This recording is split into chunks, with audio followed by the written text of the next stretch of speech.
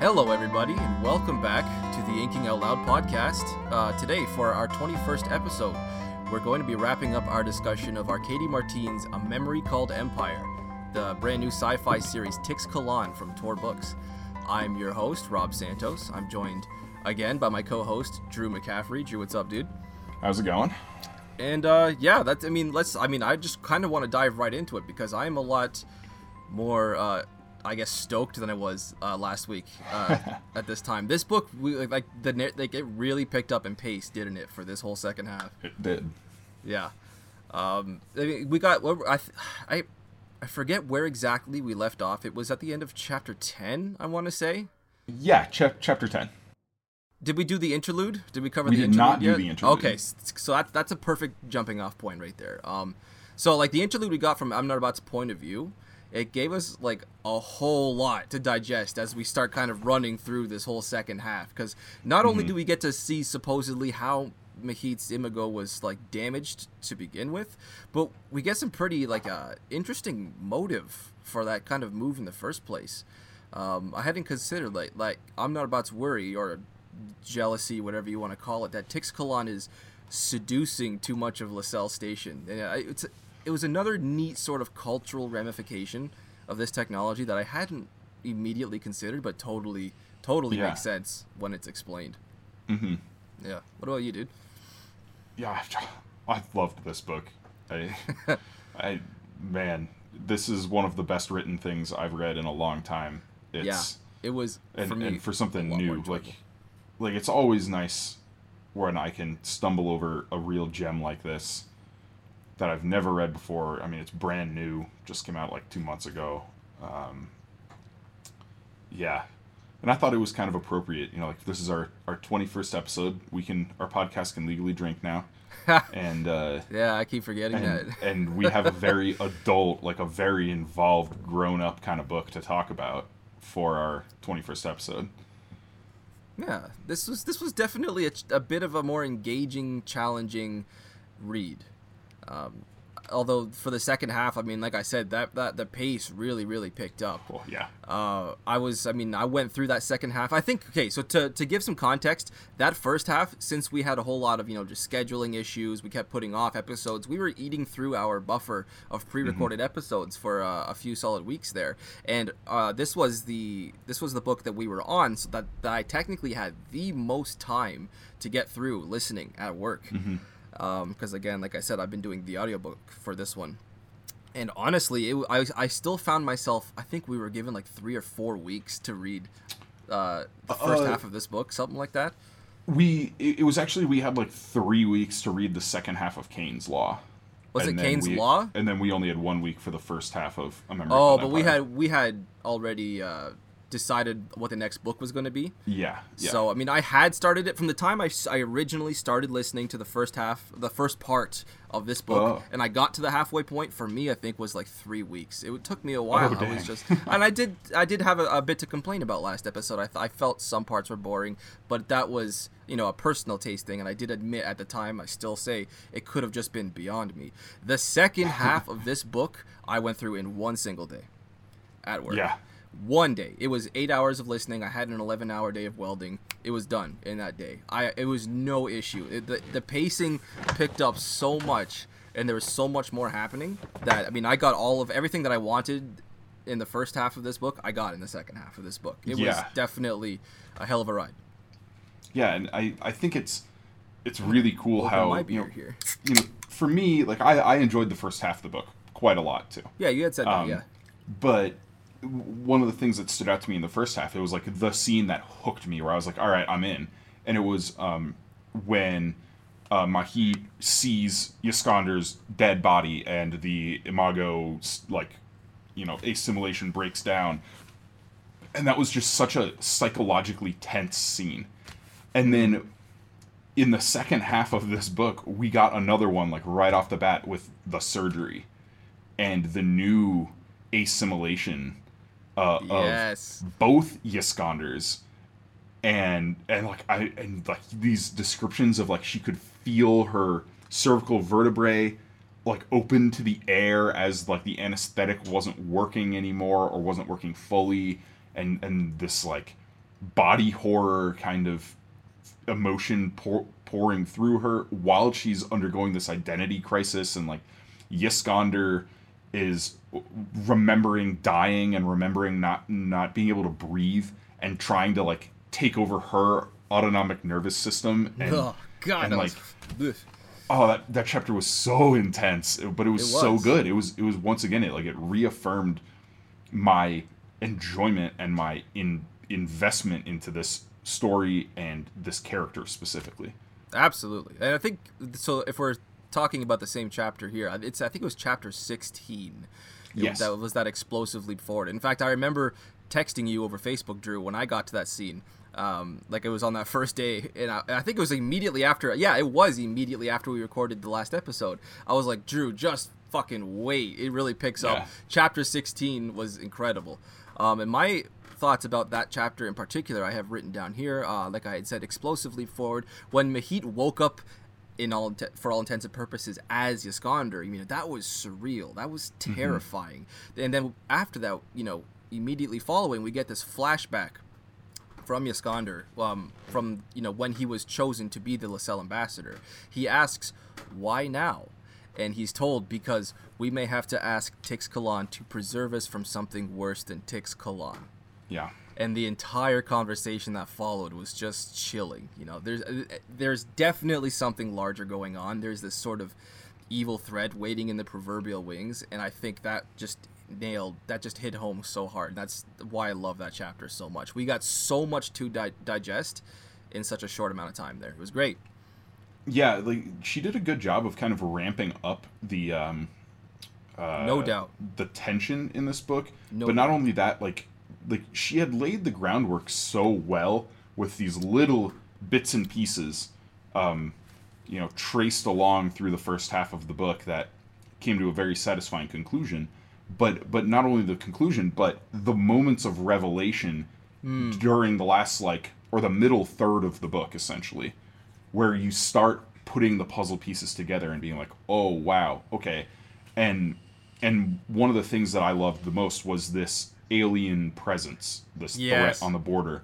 That very first I think it was an transmission, epigraph, right? It was an epigraph, I don't know, maybe like chapter 8 or 9. Yeah.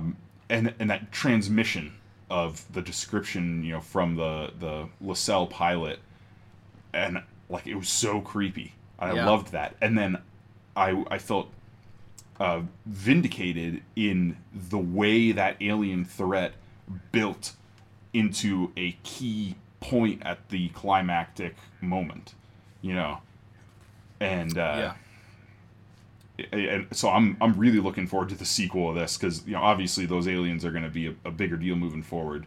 Like we must be getting some kind of interplanetary warfare between the Tix-Kalanli Empire and these nameless aliens.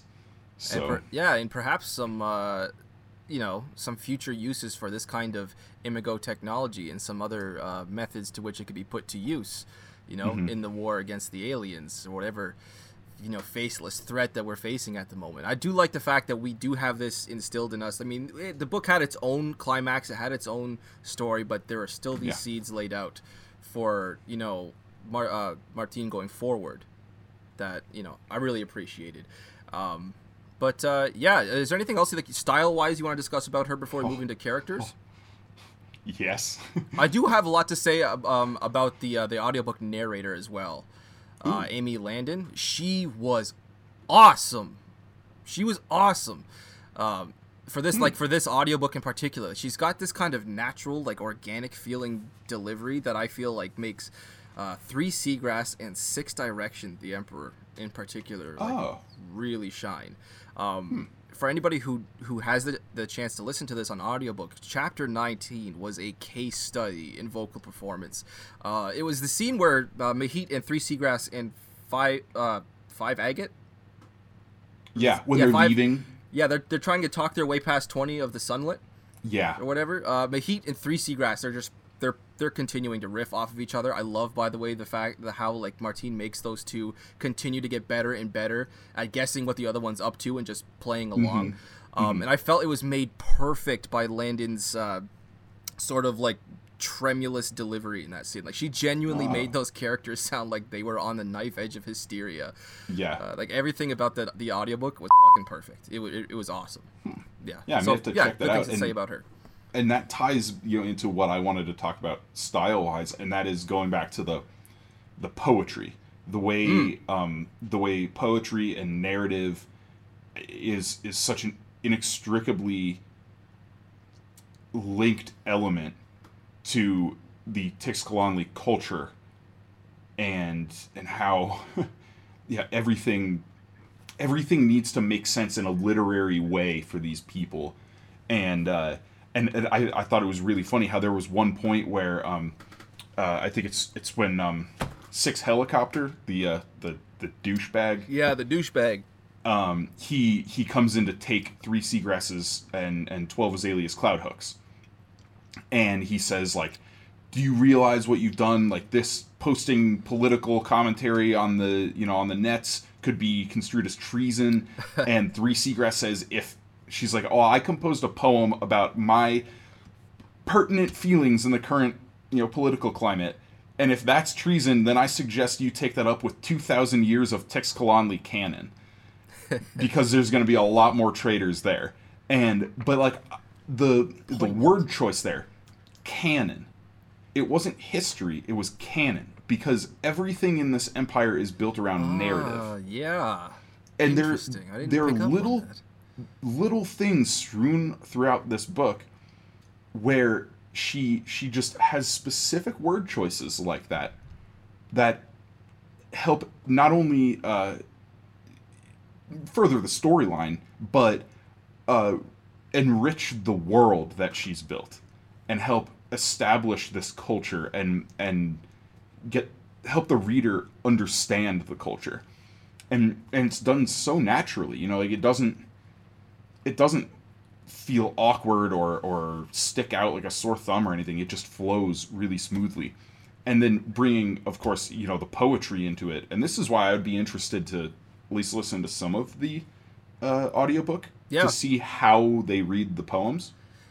Yeah, I had considered for just very briefly, I threw it out the window right away, considered saving that exact point in the audiobook that I had just previously talked about, Amy Landon's delivery in chapter 19, and just playing like the 12 seconds of that I found, the one that I kept rewinding again and again because it was awesome.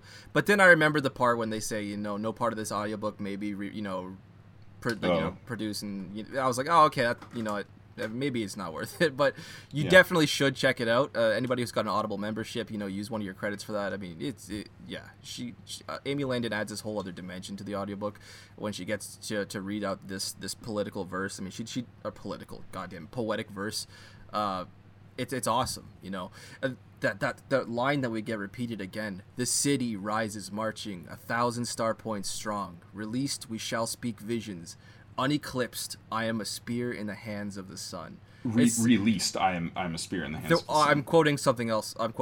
Here. She specifically said uneclipsed in a different part. What? Yeah, uneclipsed. That was the part I just wrote down. I just listened to it and wrote it down as she was saying it. It has a few different manners in which it's I don't said. remember that. Like was this when Six Directions said it? No, when Six Directions said it, he said released. Because that's the original line from the poem they wrote was released. When Six Directions said it, he said released, I am a spear in the hands of the sun, and I have it written down here.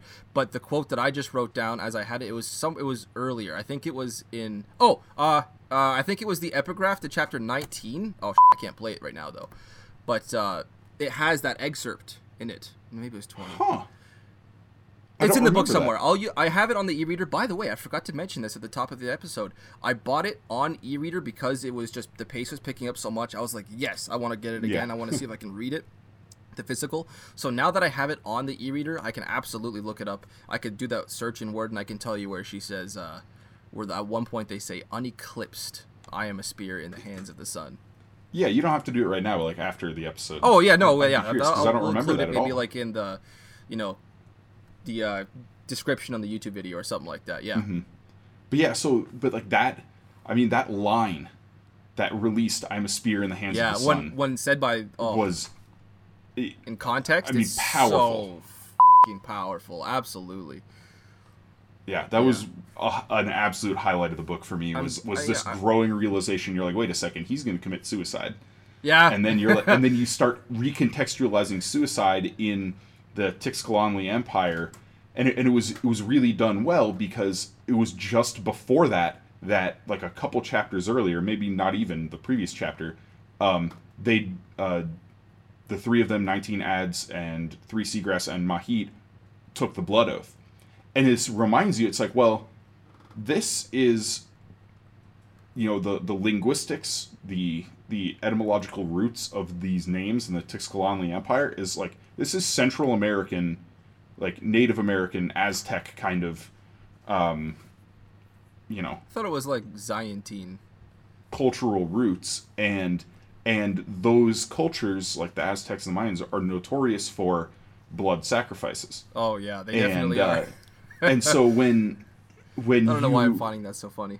Go ahead, sorry. You start realizing in that pivotal moment when Sixth Direction is broadcast to the entire empire, the Imperial override, and you're like, wait a second, and you're seeing the characters themselves realizing and having these reactions to what's going on, and you as a reader, because you don't know as much as those characters do, you're like a half a step behind. And as you're putting it together, it's like, wait a second, he's going to commit suicide. Yeah. Wait a second, this has this like Aztec symbolism going on. This is not only a suicide, but a ritual sacrifice. Yeah. A ritual self-sacrifice. Yeah, and it's shout out to Sixth Direction, by the way. I mean, what a way to go. I mean, he didn't have a single fuck to give, did he? Yeah. I mean, he just opened his femoral arteries, and then he slashed open the insides and then the outside of his arms, and then he just bleeds out in a sacrificial ceremony atop, what was it, like a temple? The Sun Temple on the North Palace Tower. International, or really interplanetary, like, live feed. Yeah. I mean, it doesn't get much more fucking metal than that. Like, wow, man. That was such a hard-hitting, like... And again, as you mentioned, it hit so much harder because you got the clues as it was about to happen. Like when you get what he's talking about, the context that he says, I think it was like renewal or regrowth was like the context of his conversation. Yeah, renewal. There. Mm-hmm. Renewal, and you were like, hold on, wait a second, and then of course you get the description of 19 Ads. You can see her face as she's starting to realize what's going on. She's standing right beside him, and then has to like school herself back into stillness because she can't ruin his moment for him. It definitely was poignant. It was It was a cool scene to read, for sure. And then the delivery of that line, that closing line from the poem, was just... such a good... Released, I am a spear in the hands of the sun. It's such a cool, fucking chilling line. I love it. God damn. But it just, again, about Martine's, like, her actual power as a wordsmith, the prose that she uses, I definitely had a much greater appreciation for it the second time around. Like, without a doubt. And I said, so her narrative voice is really cool. She doesn't have necessarily the same, like, impact as the other authors. Her words aren't necessarily blunt. They don't seem to, like, strike. But what she lacks for in that kind of, like, I don't know, force, if you want to call it, she just makes up for with aesthetic delivery. Like the attention of her prose in particular, it seems, I found like it kind of, I don't know, it seems to like flutter around here and there, and then she finds a spot and then she dances around it before she just hurries on. It's oddly compelling. I don't know how else to describe it. It's like and I wrote down, it's like a vine that has flowers sprouting out of it here and there. And maybe it was this good from the beginning, and I just hadn't caught on until now. Like I said in the first, half of the previous episode, maybe I just didn't appreciate it at that point. But when I started realizing it and I started looking for it, I mean, I definitely found it way more palatable, way more enjoyable throughout the entire second half. Yeah, so like her prose definitely is airy and artistic. Yeah, it's flowery. And I hate to call it flowery because flowery in the context it kind of has like a can connotation have like a bad in this way. I mean, this is not a compliment in this case specifically. Yeah, it's not bad. It's like this is a point of wow, I just totally blanked. Yeah, it's a point in her favor. But so what she does with it is, because it's this kind of ethereal flowing prose, she has these moments where she'll anchor it Yeah. with an important, forceful, to use your term there, like a a heavy hitting moment or line. And I think in a lot of ways she does that with the poems. She uses the poems themselves Yes. as like a touchstone, and it's also really interesting to look back at when she chooses to actually write out the poems and when she just has the narrative say like, oh, they were exchanging poems, or we read this encrypted poem. Like it's like she doesn't have the the initial poem in those encryptions. She has just them translate it into the pertinent information, because in those situations the poems aren't really like that, would be overindulgent flowery writing. But in certain situations, the poems have narrative weight, and she uses them, in those situations to anchor this, like, beautiful bouquet of words around it. A bouquet of words. I like even that. Even though the poem itself is obviously poetic and artistic and like that, because she built poetry into the world and made it this cultural. Capstone? What's the word I'm looking for? Well, cultural foundation. Sure. It's or cornerstone is a better word. Yeah, I think that's the word I was trying to say. It serves a point in the text of, instead of being indulgent, where some people might say like, oh, Tolkien is indulgent with the songs that the elves sing in Lord of the Rings, or I might be actually Rothfuss is tempted to agree with indulgent that. with the songs that Kvothe performs in the Kingkiller Chronicle. It doesn't come across like that because it has narrative impact. And it's really cool to me how she uses these moments of narrative impact to solidify her prose. Like, it's this inverted, fun thing that she does, and it's a mark of, I think, a very, very talented writer. Not many authors I've read could pull this off. It's kind of like writing meta in a way. Not too meta, but it's like it's there's more to be had when you step back and look at it as a bigger whole, rather than just being in the moment, which I think I fall prey to a lot of the time, or it's a fault that I have. A lot of the times I'm too much in the moment, and I don't stop to appreciate everything that's going on around this scene and the manner in which it's delivered. So I mean, props to Arcady Martin, or Anna Linden Weller, as she is, as her Also real name known. is. Yeah. She did a good job, definitely. And I wasn't like, after the first book, or the first half, I should say, I wasn't entirely certain if I wanted to continue with the rest of the books of these series when it does come out.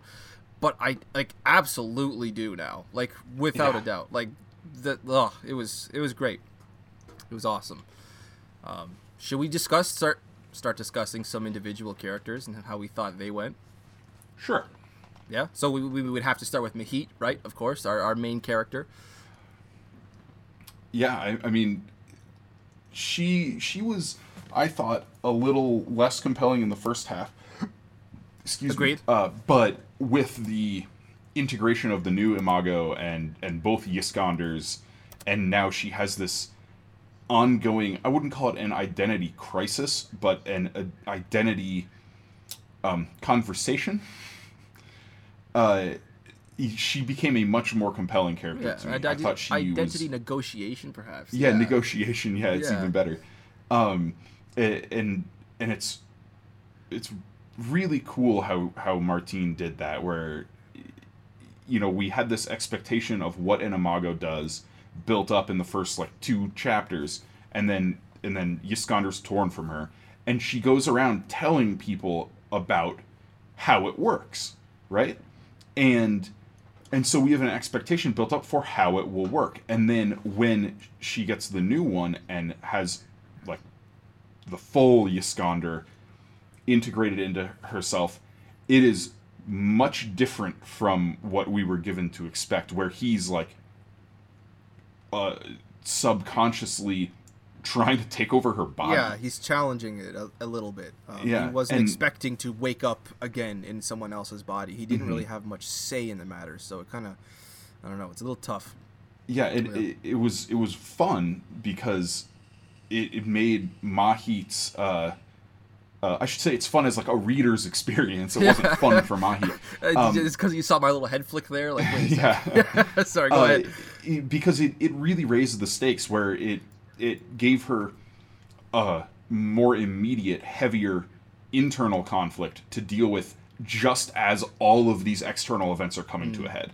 As multiple coups are going down and there are riots in the streets and all that, and she's there not even fully in control of her own body. Yeah. Yeah, definitely. She felt like she was definitely a more solid personality in the latter half of this book, and I don't know if it was because it was because the pacing picked up so much and it forced her to start making a lot more like decisions and acting on impulse, more frantically. But as a character, she felt like she had more room. Like she started to breathe more, and I don't know. I didn't realize until now, or at least until the second half of the book, I should say, how much she kind of felt suffocated to me as a character in the first half, because she's just constantly drowning in politics and assassination attempts. Sorry, that beer's coming right back out of me. She felt funnier in the second half too. Like she started to display these shining moments of this kind of bitter, self-aware sort of humor. I want to draw to the attention right now. There's one moment after she overpowers the assassin 11 Conifer, and then 3 Seagrass starts, trying to console her, and she's like, Mahit, most people don't, and then Mahit cuts her off with, what, get ambushed by strangers with terrifying weapons in their own apartments while evading their only political ally in order to have secret meetings on a foreign planet? No, yeah. I assume that doesn't happen to Tixkalan lead Slim. It was great. And again, I've said it before and I'll say it again. Amy Landon nailed that fucking line. That was probably the greatest line that she had in this entire audiobook. And I must have rewound it and listened to it like 3 or 4 times. It was fucking perfect. She had this little crack at the end of it that was just, it humanized Mahit so much. Yeah, and there was another line like that at the end of the book between 3 Seagrass and Mahit, where 3 Seagrass says, being stuck in an underground bunker during an attempted coup and riots isn't something that was on my itinerary for what I should expect as the liaison to the cultural ambassador. And yeah. I love those moments. I mean, they stop and realize how fucked up their situation is. Yeah. It's great. And I will say, speaking of fucked up, and obviously we will be censoring this episode. But it's I actually really enjoyed the way Martine used profanity in this book. It was very sparing, but because of that, it really pops. It shows you just what kind of stress the characters are under when they drop an F-bomb. 3 Seagrass had so many shining moments of that, and we'll get to there very, very soon once we're done our discussion with Mahit. But how did you feel? How did you feel about where she ended up as a character at the very end? How specifically about her final scene is, I guess, what I want to discuss. She's heading back to LaSalle Station. It was quiet. It was personal. It kind of felt narratively like a chance to exhale, but as the station comes into view, she thinks of it as a certain kind of free, but at the same time, not in the end quite home. Yeah. My initial reaction was disappointment that she wanted to leave Tixkalan. I wanted her to stay, but I was at least happy that 19 ads told her, yeah, I'll let you go, but I'm going to need an ambassador from LaSalle Station, and when I need her, I will call for you. Yeah. But because of that, I was more okay with it, and I'm also looking forward to what I presume in the second book is going to be much more focused on the counselors and the intrigues going on with them, with Amnardbot and Onchu and Tarjats. Yeah. Their whole three-way undercutting each other and undercutting Mahit and helping Mahit at the same time and all that. So I think that's something to look forward to. There's some fertile seeing soil more of LaSalle Station in the next book. Narrative seeds, yes. But I did I did really appreciate that final line, as you said, that it's not quite like home. Yeah. Because that tells me that this is still the Mahit we got to know over the course of the book. That she wasn't irrevocably changed by the events at the end, and it's not like she's afraid of Tixkalan, that she wants to just get out. It's like she needs to kind of recalibrate. She needs to find her center again, and I think she'll find that on Lascelles Station and then return to Tixkalan eventually, because that's where she belongs. You see, you say that you appreciated that because it signified to you that we still ended up with the same Mahit that we started with. But for No, me... not that we started with. Not No? that we started with, but Sorry. the same Mahit that grew over the course of the book. Okay. Because I was going to say, that kind of signifies a little to me how she changed a little bit, because she definitely didn't feel quite home throughout the first half of this book. Okay, but now I see what you were saying. Okay. Yeah, because at the start of the book, she feels like such a fish out of water. Oh, yeah, and she thinks of mentions it Lascelles as home. so many and times there's throughout the book, one yeah. important signifying moment, in fact, early on, where she considers the view of the constellations from on the ceiling above the bed, and she talks about how it annoys her that it's the view from Tixkalan, not from Lascelles Station. But then at the end of the book, when she's back in bed, finally back in her ambassadorial apartments, and she's just lying in bed recovering and looking up at it, and she's comforted by that view of the stars from Tixkalan, not from Lascelles Station. So like she definitely changed, and that's important for a character. If she were a static character, this wouldn't have been a good book. Like the writing may still have been very nice, but it wouldn't have been a good story. Like, the characters need to change in some way. They need to make those choices. They need to be dynamic. So it was, but what I was saying about why it comforted me is because it pointed out to me that I still know Mahit. Yes. Yeah, She wasn't so horribly scarred by the events of that one day with the coup and all that she's an unrecognizable person now. Good point. So. Good point. Yeah, okay. Thanks for clarifying. You want to discuss 3 Seagrass? You want to move on? Do you have anything else about Mahit that you want to get out of the way? I think I've gone through everything about Mahit Sweet. that I wanted to say. Sweet. So yeah, 3 Seagrass. I was so glad that she only continued to shine throughout the second half. She's still, I was gonna say naive, but no, I want to say innocent. But she's also sassy. The fact that the Emperor's Sixth Direction quoted her and then ended his own life must have hit so hard. I mean, think about where she started. Over a period. This entire book only took a place, I think, over 2 weeks. 2 weeks. Because we got that little bit at the end there about how her Mahit's mail is now 3 months and 2 weeks overdue. But over.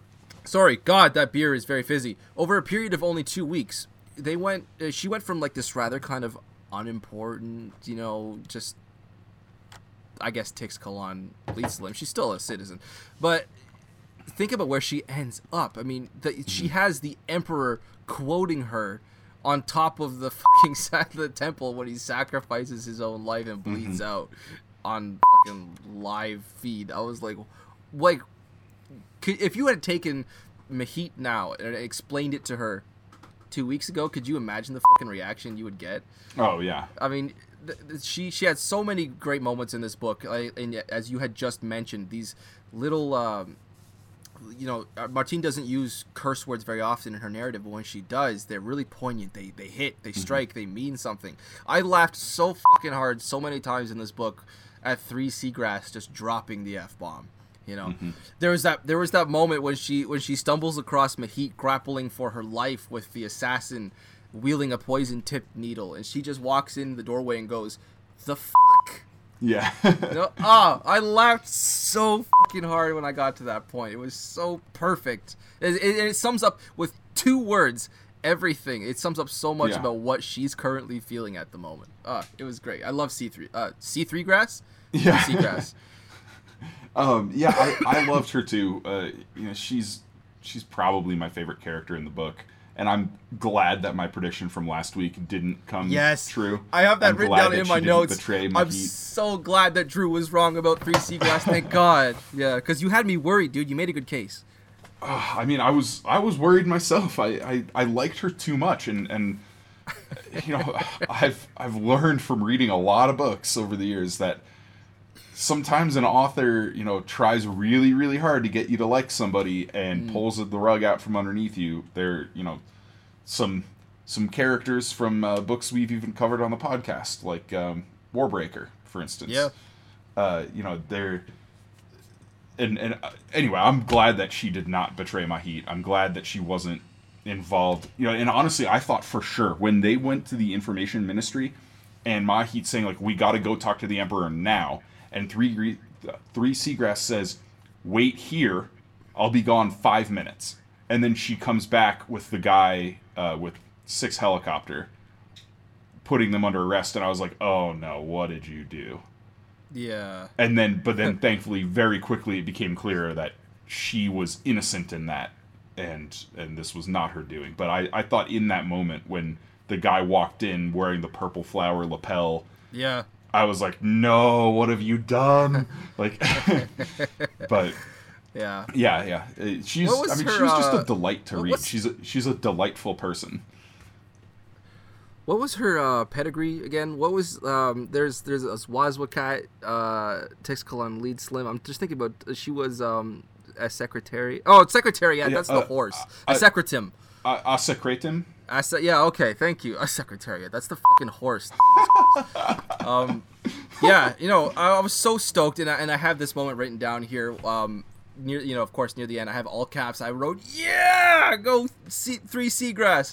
I was so stoked when she finally, the moment came, and she finally just went for it, and she planted one right on Mahit. You know. Oh yeah, and yeah.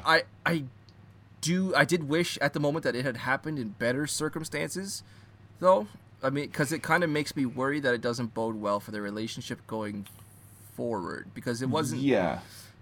I don't know. It wasn't like a moment of a triumph. It was kind of like a moment of fragility and desperation. Yeah, and there was a pretty non-committal departure with them at the end of the book, Yeah. where neither really knew what to do or how to handle what happened. And 3 Seagrass specifically looks Mahit in the eyes. She says, "If you want me," like she's offered this glorious position, but she goes, "I am your." Liaison, was that the word I was looking for? Yeah. I am yours, you know, if you want me, I will turn this down. Like she makes it very clear that she's still kind of but Mahit dedicated doesn't. to Mahit. Oh, yeah, no, okay. Good point. Mahit leaves and says, you know, like, "You go be second under secretary to the Minister of Information. You go do that. You pursue your vainglorious ambitions," and you know, and then Mahit meets 19 ads and requests, "Send me home. Send me back to LaSalle Station." Yeah. And that was like that was a little bit of a blow, but Yeah, it was kind of a bummer. That was a bummer. so Yeah. I don't know. And like, so on the topic of the romance here, I'll bring this up. I think it was tastefully done. It wasn't like Agreed. overly, you know. It wasn't gratuitous. It wasn't forced. It didn't feel heavy-handed. Yeah. Yeah, and especially with what's kind of become a trend in science fiction and fantasy over the last couple of years, where a lot of books, there's almost this feeling of like mandatory homosexual relationships in your book. Here and there. And we just left the Acts of Cain, right, where we had a lot of that in there as well. But that was but that's older. that's a totally a totally different generation of fantasy. But I'm talking about like new books, things that have come out There's recently kind of like a in the last formula. 3-4 years. It feels like that you have to hit with a certain amount of representative LGBTQ characters here. Yeah, right? there's a little bit of that, but because of that, I think a lot of authors fall into a trap of like feeling the need to put it front and center. Yeah. And it becomes a little it becomes a character trait in itself. It becomes like I don't know, a part of that character's identity, when I really feel like it just I don't know. In this book, Martine made it feel organic, I guess is the way I want to describe it. Yes. So as I was saying, my point where I was going with that is like a lot of these authors make it very heavy-handed, and that can be like I kind of roll my eyes a little bit at it. And there have been books that I've picked up and started reading in recent years where I haven't finished the book because I was like, all right, like this is a little like I got your point like 100 pages ago, all right. But with this, with A Memory Called Empire, it was just very seamlessly, again, like woven into the culture, where it makes sense that sexual relationships are so freely handled, because for people like on LaSalle Station, early they talk about how crazy the idea of somebody actually carrying their own baby is, because they don't have the resources for it.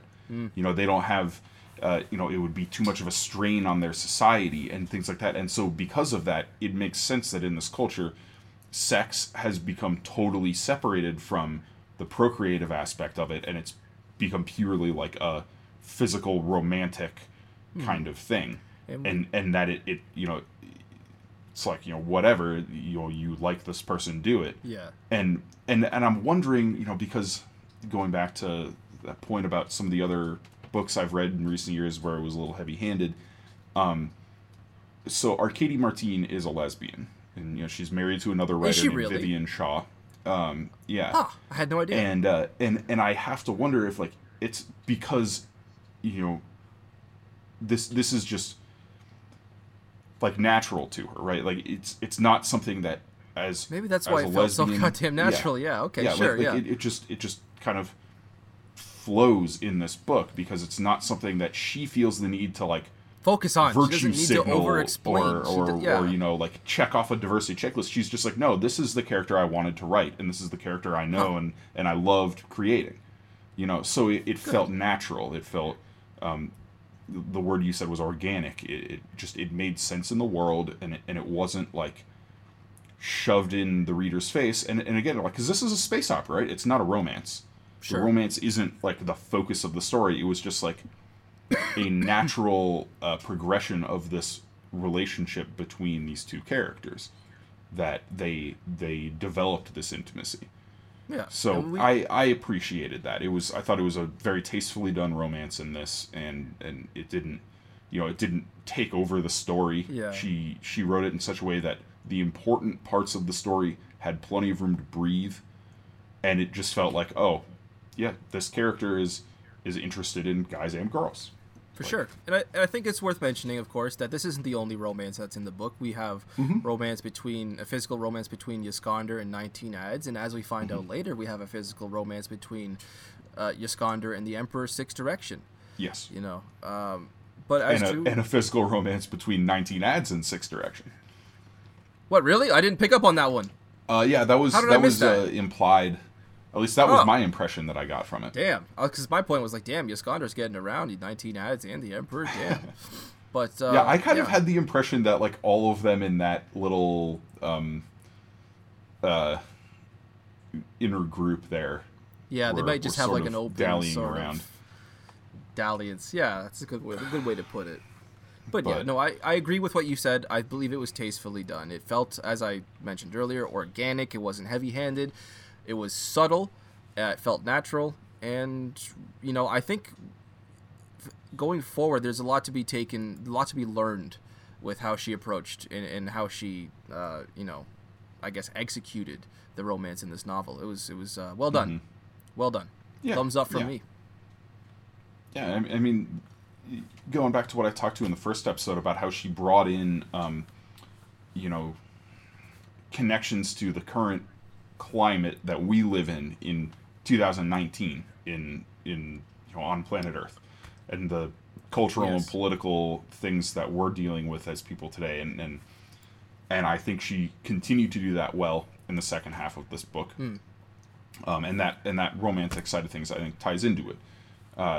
She wrote a very culturally applicable book. I think a lot of people can read this and find connections, find things that they like feel drawn to in various events that take place in it. I think this is a really good example of properly done speculative fiction that makes you sit back and think, but doesn't shove it in your face, like, for instance, Terry Goodkind does. Or,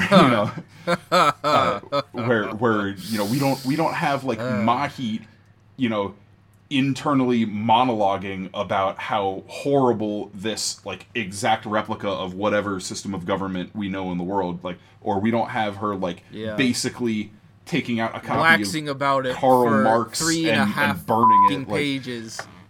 And explaining it 18 different fucking ways in case you were too stupid to understand it the first 17 times. It was the kind of thing that like you can read this book, and if you're this kind of a reader, you could just read it and get the story and be fine with it. But if you're the kind of reader who wants to dig into something a little more, if you've maybe if you took like English classes and you learned how to approach books from that kind of a point of view, this is rich for that.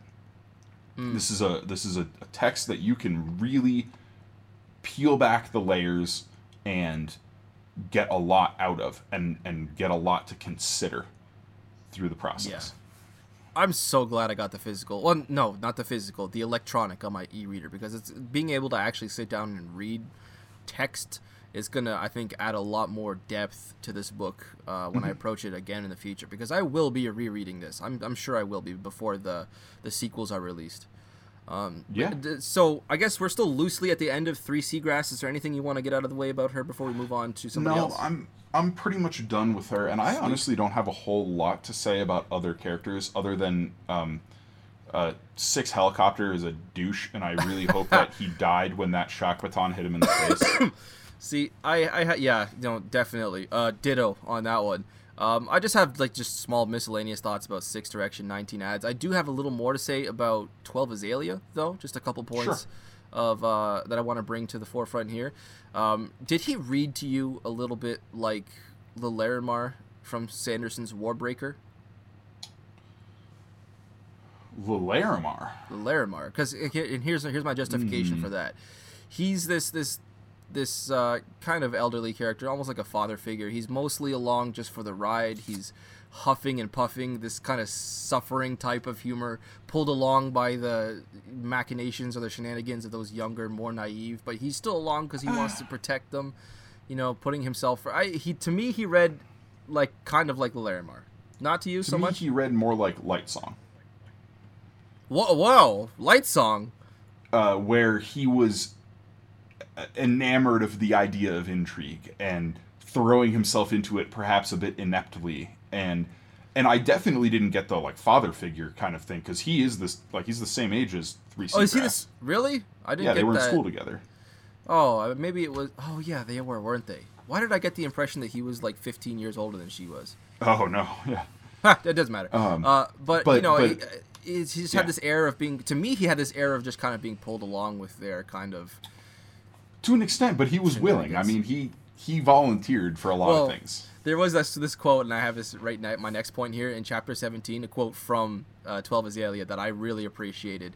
It's when Mahit, Three Seagrass, and 12 Azalea are arrested, and they hear a commotion outside of the room, and Mahit goes, "All right, fuck it, anything is better than waiting. Let's go see." And then it goes, "We're arrested," 12 Azalea mentioned, but fuck it. Let's unarrest ourselves. And I went, okay, yeah, he's starting to really, I don't know, breathe a little more as well. But yeah, no, my only real comment on 12 Azalea is rest in peace, buddy. Yeah, I was so bummed that he died. I mean, it was great that he got the chance to die, bravely fighting for what he believed in. But like Three Seagrass, he started to me, he felt a little more human through the second half. We got so much more info about him. We got a more personal look at his life. We were in his apartment for one scene. He was talking about his salary. We even learned about these intramural sports that he played. Yeah. And after all of that, it just kind of, to me, it just kind of sucks that he died off screen.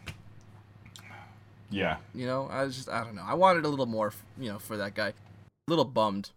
So, I think that's a good jumping off point. We should move into maybe some predictions for the second book. Sure. I didn't and actually write my any bridge down, here but is I can that just throw some. Yeah. is that we know that what was her name? Five Portico, Oh, the surgeon. neurosurgeon. Yeah. Yeah. So she is working on an imago, and Interesting, that's right. I just like I kind of have this like feeling that she's gonna show up again and be a major player, and perhaps have some way of bringing 12 Azalea in part back into the picture. Because 12 Azalea was the connection to her, Oh. and she's a neurosurgeon. And maybe this is me being really, But really wouldn't 12 hopeful Azalea because I want already him need to have had an Imago machine in Well, him when so- he died? Possibly, yeah. Well, in the traditional sense of how the Lascelles Imago lines work. But I think, she's been working on this kind of stuff for a while and may have, No, she's been working on it just for a couple of days at this point, by the time he dies. Well, no, but she's a neurosurgeon. Yeah, she's a neurosurgeon, okay, but... Yeah, and she, like, they talk about how she's got, like, all this crazy stuff and, like schematics and things in her workshop, and Mahit says, like, she didn't mess with me, she didn't look at the note taped to my ribs, I'm not going to look through her stuff. I'm going to respect her privacy because she respected mine. Fair. So, and like I said, maybe this is me being really hopeful and Well, it's a wanting prediction. 12 Azalea to right? come It's back just- in some manner. But yeah, I mean, I really liked 12 Azalea, so Yeah, I liked him too. He was very I don't know. He was enjoyable every time he opened his mouth. I was like I got a little bit of entertainment out of him all the way through, from the beginning to the very end. But what was I just about to say here? I can see do you have any on the as far as predictions go, I just obviously think that the bigger overall threat is clearly, I think, going to be this alien race that's kind of waiting in the wings, and that they're I think that what was her Five Portico was her name. I think she's going to be a little more central in the narrative going forward because of her expertise. I'm not sure if she's going to I don't know how effective she's going to be, but I think she's going to have an entirely different breakthrough, something completely different. Still has to do with her talents, with her abilities, but I don't know. I think she may be able to kind of reproduce a few Imagos or something very similar, but as far as to resurrect somebody who's already dead, something has to happen with that, like that. Oh, the fact that she has the Mahit Imago gave her machine. the Imago machine, Yeah, that's that going is to a come back Chekhov's and gun. bite Mahit in the ass, and perhaps all of LaSalle Station in the ass. I actually do agree with that, absolutely. But I think she's going to be like the mad scientist, perhaps, that has an entirely different breakthrough that might help them against this mysterious faceless alien race, or could go very, very wrong and lead to a whole bunch of problems of its own sort. I see her being central to something like that going forward. Six Directions dead. I don't know. His six. We have 19 ads temporarily. As Empress, I suppose, or Empress. Until 8 Antidote, I think, is next in line. Yep. What about One Lightning? Where do you see that going? Because all things considered, turned out to not really be too important. I'm really interested to see where that's going to go, because he was such a major player in the book, but was never on screen. Yeah, he was literally on screen for a few seconds, but he wasn't like... He was never in the same room with any of our characters. Like, he had, 2 lines of dialogue in the whole book. He was this, threat looming in the wings, this impersonal kind of player in the game. And I have to imagine he'll become a more central figure, immediately as a character, where he'll be there in person. Okay. In the second book, but it was just really weird to me, and it's something that I appreciated, because a lot of the time it's tough to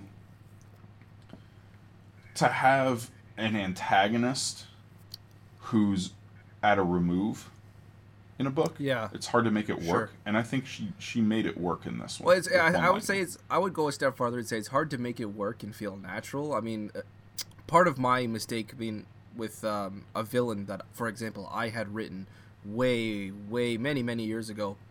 They were kind of similar. They were just like never had any screen time.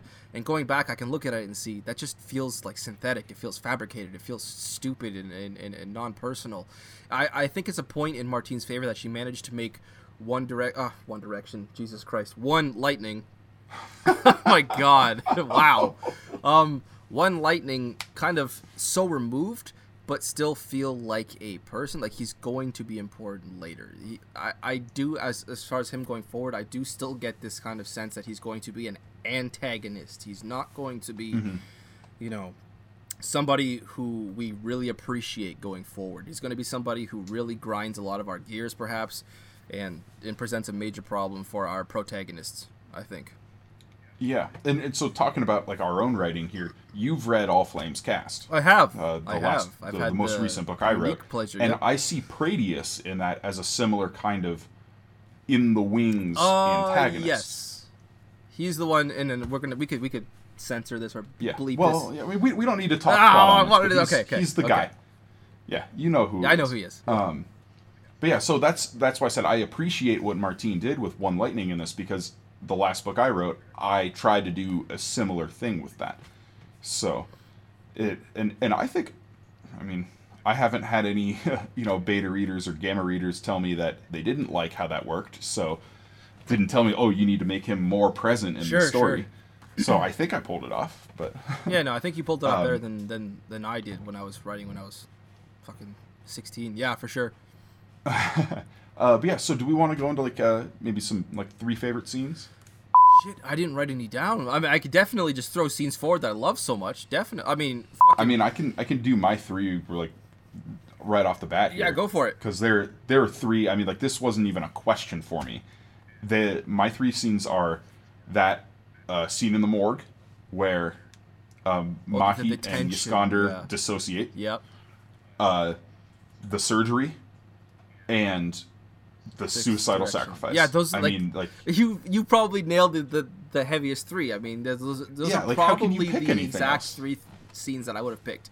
The tension that we got when we don't know if Mahit's going to try and hide the fact that she also has an imago as she's observing Iskander's body, and she's just starting to kind of get to know 3 Seagrass and 12 Azalea, and they run into 19 ads for the first time. The tension in that scene was phenomenal. That definitely was on my favorite.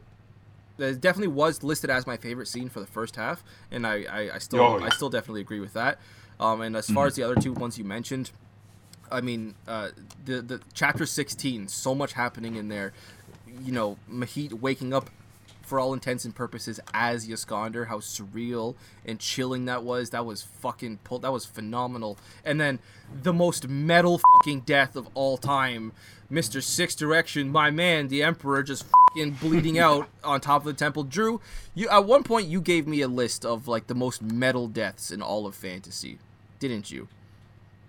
Oh no, it was the most metal deaths in Middle Earth. Oh, in Middle Earth? Oh, okay. Yeah. I thought it was in all of fantasy, because I would be like, this would have to be, that list needs updating if that's the case, because this may even have just been the most metal deaths in the Silmarillion. But yeah. It was fucking awesome. That was such a hard-hitting moment. It was so badass. It kind of felt like just, I don't know, it's like this whole other, it felt like it was written almost by somebody else, because it was just so heavy and hard.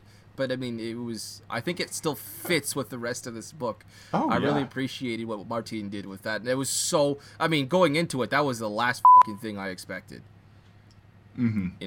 Yeah, I was taken aback by it too, but by the time it happened, it felt inevitable. Yeah.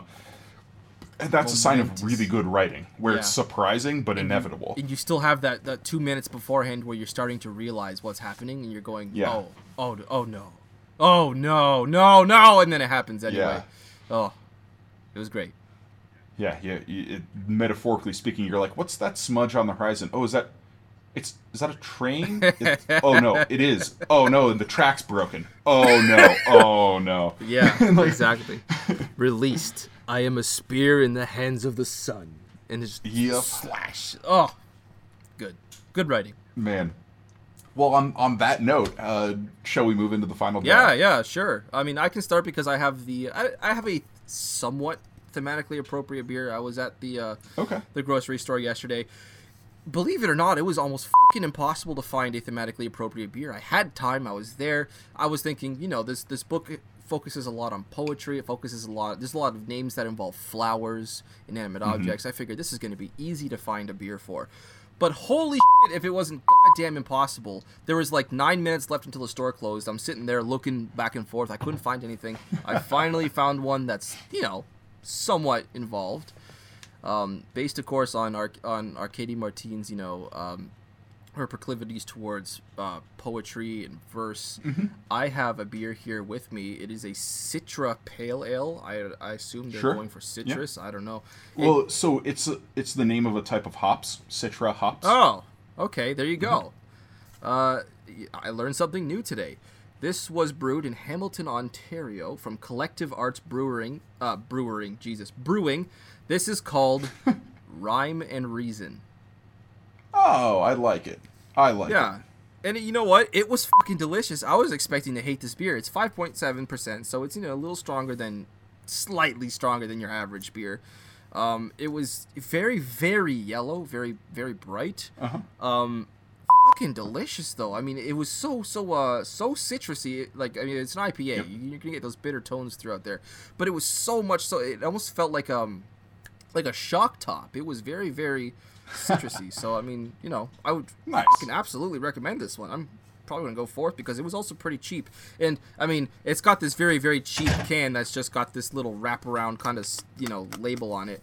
And as you can see, the logo is just this giant yellow background with a green lizard on it, with the artist's name on the back of the can from New York, USA. So yeah, Rhyme and Reason from Hamilton, Ontario. That's what I've been drinking. I like it. I do think that's appropriate. That that's something that would come out of one of those poetry reading competitions from in the Tixkalonli court. A poetry slam. Yeah. Yeah, and so it's funny, for my beer, I also had a pretty hard time. I spent a solid, 15, 20 minutes perusing the shelves. Beers with, the names of flowers in them and stuff like that. You would think, but there really isn't. I was looking for, any kind of, flowers, poetry, sun, spear. I really wanted to get, a spear one. There was a spear one, but I thought it was, it's not close enough. But I ended up getting something a little more abstract, but that I thought was, very appropriate for the second half, especially of this book. And this is a sure. So it's an India Pale Ale, fermented in oak with Brettanomyces, which is a yeast culture. Provides a lot of funky flavor. You're gonna get a lot of Brettanomyces in flavor. Belgian saisons, farmhouse ales, things like that.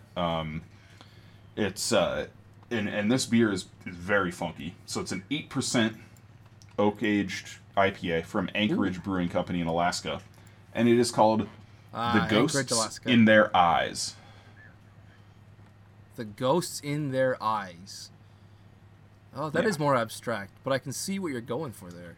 It was especially the scene with Mahit meeting 19 ads again with both Yiskanders in her, and when she lets the older Yiskander take over her facial expressions, and she says it's so weird the way that you smile like he, and the way that I love that. And that was and I'll show you the label here. It's this kind of intense, it looks like a screenshot from a horror movie, right, when some woman's being drowned. And in the pupil there, there's a little skull. That's kind of cool. But yeah, I liked that one. I liked that it was a little more abstract, and it was fitting because the last episode I also had a beer connected to her, imago situation, the single by choice, because she was single, she was alone by the choice, not hers, but of Omnard Bots. Yeah. So sweet. Yeah, and to talk about this beer a little bit though, so it is hoppy. Yeah, it's an IPA. It's As you pretty would tasty. expect. I'm not a huge fan of Brettanomyces myself. There's some beers, depending on how, the style comes out. Some like wild ales, farmhouse ales that I enjoy. This one is a little estery. It's a little soapy to me. Like I'm sure, and this is something that is like a personal thing for me. Apparently, it's like a genetic deal where like some people think cilantro tastes like Oh yeah, soap. I've heard about that. Yep. To me, some of these like Brettanomyces can taste like soap sometimes. So I was hoping this wouldn't be one of them.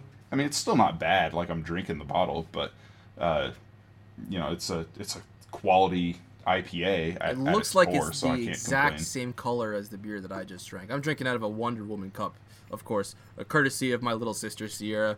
Shout out to Cease. What's up, Cease? But Nice. yeah.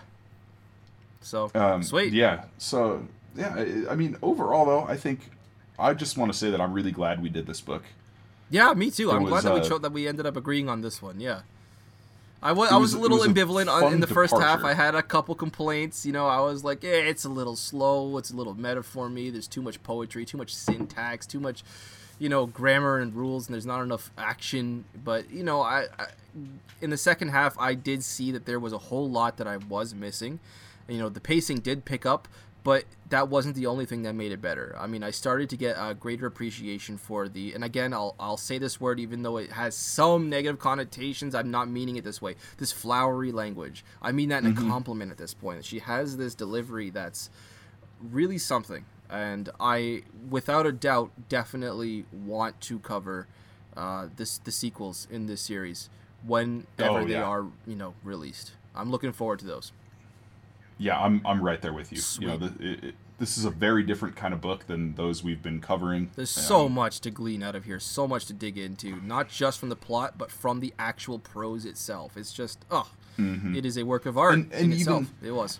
Even just like the subject matter, this is our first like space opera. We've done a lot of fantasy books, and even the science fiction books that we've done have fantastic elements. I mean, A Wrinkle in Time, or Kane, which is like a 50-50 sci-fi fantasy blend where you go from Earth with like future tech to Overworld with magic and swords and stuff, and so this is the first like really pure grand scale space opera. Skyward is a pretty contained book by Brandon Sanderson. We I will say I think I enjoyed this one more than but Skyward. I think I did. I'm with you. Yeah. Like the writing was just so good in this book. Yeah. I mean, Skyward was a YA. It was shorter. It was written for a younger audience. But there's just so much to get out of this book that, of course, I don't know why I'm even comparing them, because they're totally different genres. I shouldn't have compared them in the first place. Forget that I just said that. But it's like they're both science fiction, and that's about they're it. Both, yeah. Yeah. But yeah, on that note, I mean, I think this is a wrap for A Memory Called Empire, yeah? Sweet. Thank you very much, Arcady Martin. It was an awesome read. No kidding. So this has been episode 21 of the Inking Out Loud podcast. Next week, speaking of young adult books, we are going to be going back to Brandon Sanderson, and we're going to be kicking off a reread of the Reckoners trilogy. So next week, we'll be covering all of Steelheart, the first book. Steelheart, yes. And if you want early access to that episode, go check out our Patreon. We have several very excellent tiers on there, and one of them gives you early access to episodes. Yep. Otherwise, we also have tiers that give you access to some of our short story Patreon exclusive episodes. That will in the future include Brandon Sanderson short fiction. So they definitely will. Keep an eye out for that. How can we not? Yeah, so as usual, I am your host, Drew McCaffrey, and my co-host, Rob Santos. What's up? And thanks for joining us. Thank you, everybody. Catch you next time. See ya.